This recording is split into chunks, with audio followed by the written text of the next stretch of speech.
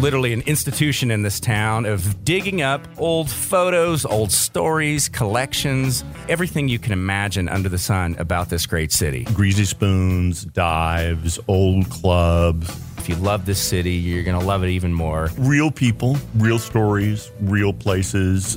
This is the Austin Found Podcast. Welcome back to Austin Found on a very special edition, and I'll explain why in a second, or Michael and I will explain. But I'm J.B. Hager. And I'm Michael Barron. And we are in a completely different setting. This is a bit of a milestone for the Austin American Statesman. Very exciting. Which you are the perfect person to explain how many times the Austin American Statesman has moved over the years. Well, at least 13 that I know of. 13? Yeah, well, back in the 19th century, especially when printing presses were a lot smaller, they moved around a lot. I was surprised when I found that out. But the last time we moved was 1980, 81, and now we've moved again. This is our first show from the new location in the Met Center, which is near the airport. Yeah. If you haven't been out here, it's nearly the closest thing is Riverside and 71. Right. It's an office park, and there are a lot of things out here you probably already know about. The food bank, Amazon, a lot of tech businesses are out here. And we're in a building that looks like all the other buildings from the outside, which is fine. And in the inside, what's amazing is, and I'm just being architecture critic here, right? And geek is It kind of looks like Apple. It does. Offices. Very white, very simple, tech. very minimalist. Very minimalist. Everyone has a standing desk and a frosted, instead of foam cubicles, it's frosted glass. Right. It's very clean. It's very clean lined. It makes it feel like we're a tech company. And I don't want to spend too much time on this, but any emotions going through your head with the old building? Because you've spent your whole career there. I did. Well, not your whole career. You're still here. If we get through this, yes. I'm delighted to leave because the building was a mausoleum by the time we left. I mean, not only was it almost empty before the pandemic, during the pandemic, it was empty. We all worked from home. And just walking through these vast spaces that used to be filled with people and filled with activity, it was just depressing that there was nobody there. You know, it had a beautiful view on the river. Mm-hmm. It was close to everything. It was walking distance from my house. I can't tell you how many times over the decades I saw you walking down Congress to work. And I'm not walking to the Met Center. I can tell you that. No. It would not be a fun walk along 71. Oh, my gosh. You're going to quadruple your miles on the Volvo. So we'll see. But I think it's exciting. I do too. I think there's a, you certainly are one of the veterans around here, but there's a lot of new blood coming in, and they're excited. They walk into this place. It's the first, it's maybe their first journalism job. Right. And it's like they're living the dream. Oh, they are. And I just need to get my desk fixed. Okay. There are all those little kinks in moving, but the radio studios all look really great. The radio stuff? Yeah. That's because I moved it all over here. Look at you. Okay, we're going to jump into this stuff. And it's funny you said that this feels like a tech office, because what we're going to talk about today is what Austin was like before IBM. That's right. Which is really the, you didn't say it in so many words, but you suggested it from the article. I mean, that's the very first tech move that Austin made entirely. And that wasn't until 1967. That's right. We had tech companies homegrown here before, like Tracor, which goes back to the early 50s. But it wasn't until IBM set up an office here in 1967 that we had a major tech company in town. And it changed the city completely. I mean, the culture was quite different after IBM came. And I mean, there are all kinds of different landmarks along the way in terms of the growth of the tech economy and culture, but IBM moving here was one of the big ones. It was a big deal. And I remember growing up here, so in the mid-'80s, my girlfriend's dad worked for IBM, and literally at the beginning of seeing a home computer. Yeah. My girlfriend had one, and I would go over the first Apple, some of the first IBM stuff. Yeah. And people forget that IBM was working with Apple on some of those first things. Now, all of these new companies were clustered, and still are, around what is now called the Pickle Research Center up off of 183 Research Boulevard, in fact. And what that was, and we've talked about this on the show before, was an old magnesium plant which made military armaments during World War II. After the war, some UT engineering professors said, hey, this would be a great place for a research center. And LBJ, of course, helped out. So then it became this place around which the tech community developed. Which one of those things it led to was National Instruments that came out of that facility. Right. And that's been one of the success stories for decades in Austin.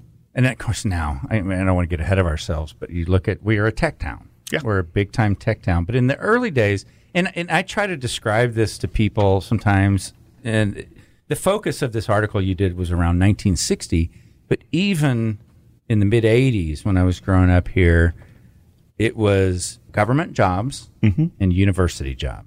Not much else. Not much else. We were coming out. By that time, agriculture wasn't as big as it used to be, and agriculture used to be pretty dominant for a long time. But within the city itself, absolutely, university and the state government. And that goes back to our founding. We were founded as the capital of the Republic of Texas. And when that capital went away for a little while, it was a ghost town. There was nothing. There was no reason to be here. And so during the mid and late 19th century, our status as the capital continued to be validated. And then in the 1880s, we got the university. So, and those two were our guiding lights for a very long time. I know. I don't mean to joke, but can we give the capital back to Houston and try to do a little reset? No, actually having the capital here is great. I know. You know what? I live in the SoCo area, and I love it every day when I get in my car and I'm driving down Congress. I can't tell you how often I stop and go, wow, look what I get to look at every day. And I love some of the research you did in Indelible Austin about what Austin, you painted a great picture of what Austin looked like in 1960, and it's mind-blowing. How many people were probably here at that time? 80,000 people working in 1960. And interestingly, today, or at least when I wrote this story in 2017, there are 120,000 tech workers. So we have far more tech workers today than all workers back in 1960. Wow. Yeah. And you know what else threw me for a loop, too? Again, I should have paid more attention in Texas history. You know, now as we have a medical teaching college here, which took a long, long time. More than 100 years. It went to Galveston. Right. And I was sort of mind blown at that was our biggest city. Well, it was. And that was the reason for that choice? Absolutely. A teaching hospital needs indigent patients. And you have that in a big city. And we were not a big city. We were a town. And Galveston was the biggest city in the 1880s when the medical school was established. And there's still a big medical school there. But now we have ours. I know. It's just wild. I just never in my mind did I think Galveston was the biggest city in Texas at one point. Oh, yeah. It makes sense. And then along came the 1900 hurricane. Not a laughing matter. I'm sorry. This is also interesting, again, when now every block you walk downtown, a building is mostly occupied by a large company. But in 1960, two of our biggest employers were Adams Extract and Walker's Ostex Chili. No, wait. Adams Extract is just the little flavoring you use while cooking. Right. That was one of our biggest industries. Absolutely. Well, again, both of these came out of the agricultural past of the county. So the extract company did very well. Remember there was that beautiful modernist building on South I-35 off to the right as you're going south? Unfortunately, it's gone. It really should have been preserved. But the company moved to Gonzales.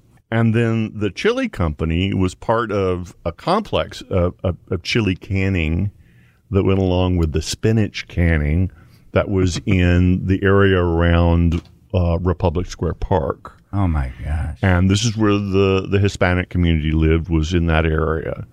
And yes, these were our big products. Well, a little bit of a throwback. That's where we have the farmers market on Saturdays. I had never thought of that. That's a really good point.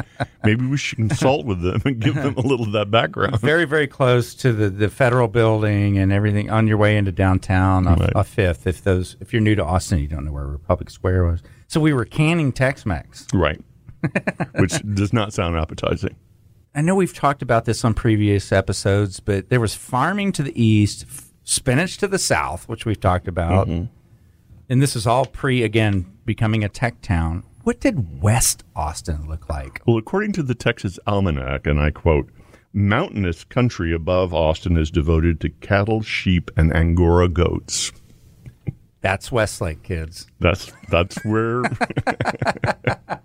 Now, by 1960, we were already, Lakeway was beginning to be planned. Mm-hmm.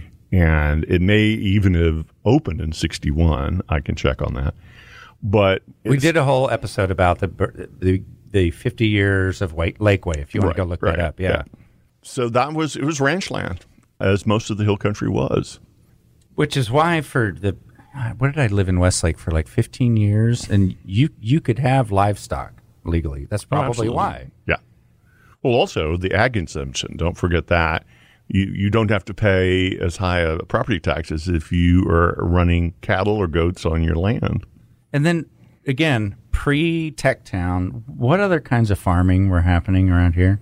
We grew sorghum and, well, there was a lot of corn and oats and hay and pecans. Pecans were big. And also there were, any farm or even a lot of people's houses would have chicken. And there were 3 chickens in Travis County for every person. And and there were about 70 grade A dairies. We keep emphasizing that on this show, that everybody says, my neighborhood now used to be a dairy. Well, just about the whole, it was. Everything surrounding town was a dairy. Because it was kind of self-sustaining, right? Well, we kind of grew what we needed. Well, very much. But also, you didn't want to put a dairy too far from your customers, so they were very close to town. They were right on the edge of town. Fresh, right? Yeah. Okay. Again, one last thing here. I love this that you pointed out. When we look at all the events that drive Austin today, we have F1, we have Austin City Limits Fest, we have South by Southwest, which you have mentioned on this show was the real turning point for the city, in your opinion? Yeah, absolutely.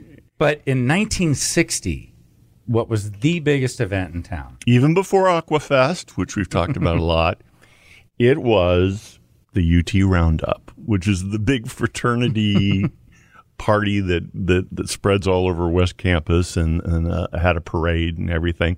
So our biggest festival was a fraternity party. A big kegger. Well, look at us now. We're a big boy city. Aren't we, though? Yeah, all kinds of different industries, all kinds of richest tech. man in the world lives here. Oh, my gosh. Context for the time here. It's December of 2021. I saw a tweet from Elon Musk that said, just so you know, I will be paying $11 billion in taxes this year. Wow. This city has changed a lot, and tech has changed it. For the better, anyway. It depends on who you ask. Yeah. Can I ask you that? Well, I think good and bad. I think that you probably get asked that a lot. I get asked a lot because they know I'm a Austinite. So I'm going to phrase it in the way I get asked all the time, and I'd love to hear your answer. People are like, okay, Austin's going crazy. All these people are moving from all over. It's out of control. Prices are high. There's fun things to do, like we said, F1, South by ACL. And people always ask me, what do you think of the growth? How do you deal? Do you like it or dislike it? I do a lot of public speaking, and that's the first question I get, or at least the first 5 questions I get is related to that. And I always say, there are things that are good about the growth and things that are bad about it. It's a much more diverse and interesting city in many ways than it was before. The food is a lot more interesting. Oh, my gosh. From 5 years ago. Oh, yeah. And I think the thing is that what I look at is the people. Has the character of the city changed? And not yet. I don't think it has. We've talked about this on the show, and of course I write about it in my column in The Statesman all the time, is that I still find people here are open and smart and kind and fun, and a lot of things that have not changed. And who knows, it could change. Some of the people moving here might behave differently. And there's some fear around the town that might happen. But I still find that to be true of old-timers and newcomers, and I hope it stays that way. Another way of looking at it is when they stop coming is when you got to really worry. Right. Because that means because there are many places in this country that were the biggest city and the most bustling city in the country. Detroit, Cleveland, St. Louis were all the city at one time. And now even California, cities that just a few years ago would be considered cutting edge are now like, I don't know anymore. Right. Isn't that wild? So one of the other things I always share with people when I talk about people moving to Austin is, and you especially see it with the Californians, and I'm not picking on Californians, that just usually is the topic, but the mindset that we have, is business and personally, versus them, they're very guarded and very protective, and Austinites have this value of there's enough pie for all of us. Right. What do you do? How can I help? Right. Even if you're in the same industry, let me introduce you to so-and-so, let me help you, let me help you. And that's what I always hear from newcomers. They're like, I can't believe how helpful people are personally in business. Right. Well, let's hope that stays. Yeah. Let's hope that stays. I think part of the reason why, especially the people from the big bustling parts of California are shocked by that is because the cost of living there has been so high for so long that they really have to scramble all the time just to keep up, and they don't have that extra, empathy and emotional energy to help out the newcomers. But, it's still the case here. You made me think of something. When I was in high school and I was a cook at Dan McCluskey's, there was a much older, wiser chef there named Pat Brown. He was a drummer in a band, and he still lives here. I think last time I connected with him, he was a chef at Hyde Park Grill. And he would say this. He'd say, JB, Austin is where young people come to retire. Oh, my God, I'm stealing that so much. Now, if we can keep that, that's a good thing, where young people come to retire. If you want to read what Michael wrote about Austin before IBM, that's in Volume 2 of Indelible Austin. That's right. And you can get it at bookstores and gift shops, especially Book People, which always has it in stock, and you can order it online and they'll deliver it to you. And also their store is open now. We're talking about, we're still in the pandemic, so we have to keep that in mind. Indelible Austin. Oh, Volume 4, very close. Definitely get them, all the copies of Indelible Austin. But thanks for tuning in to Austin Found. Happy trails.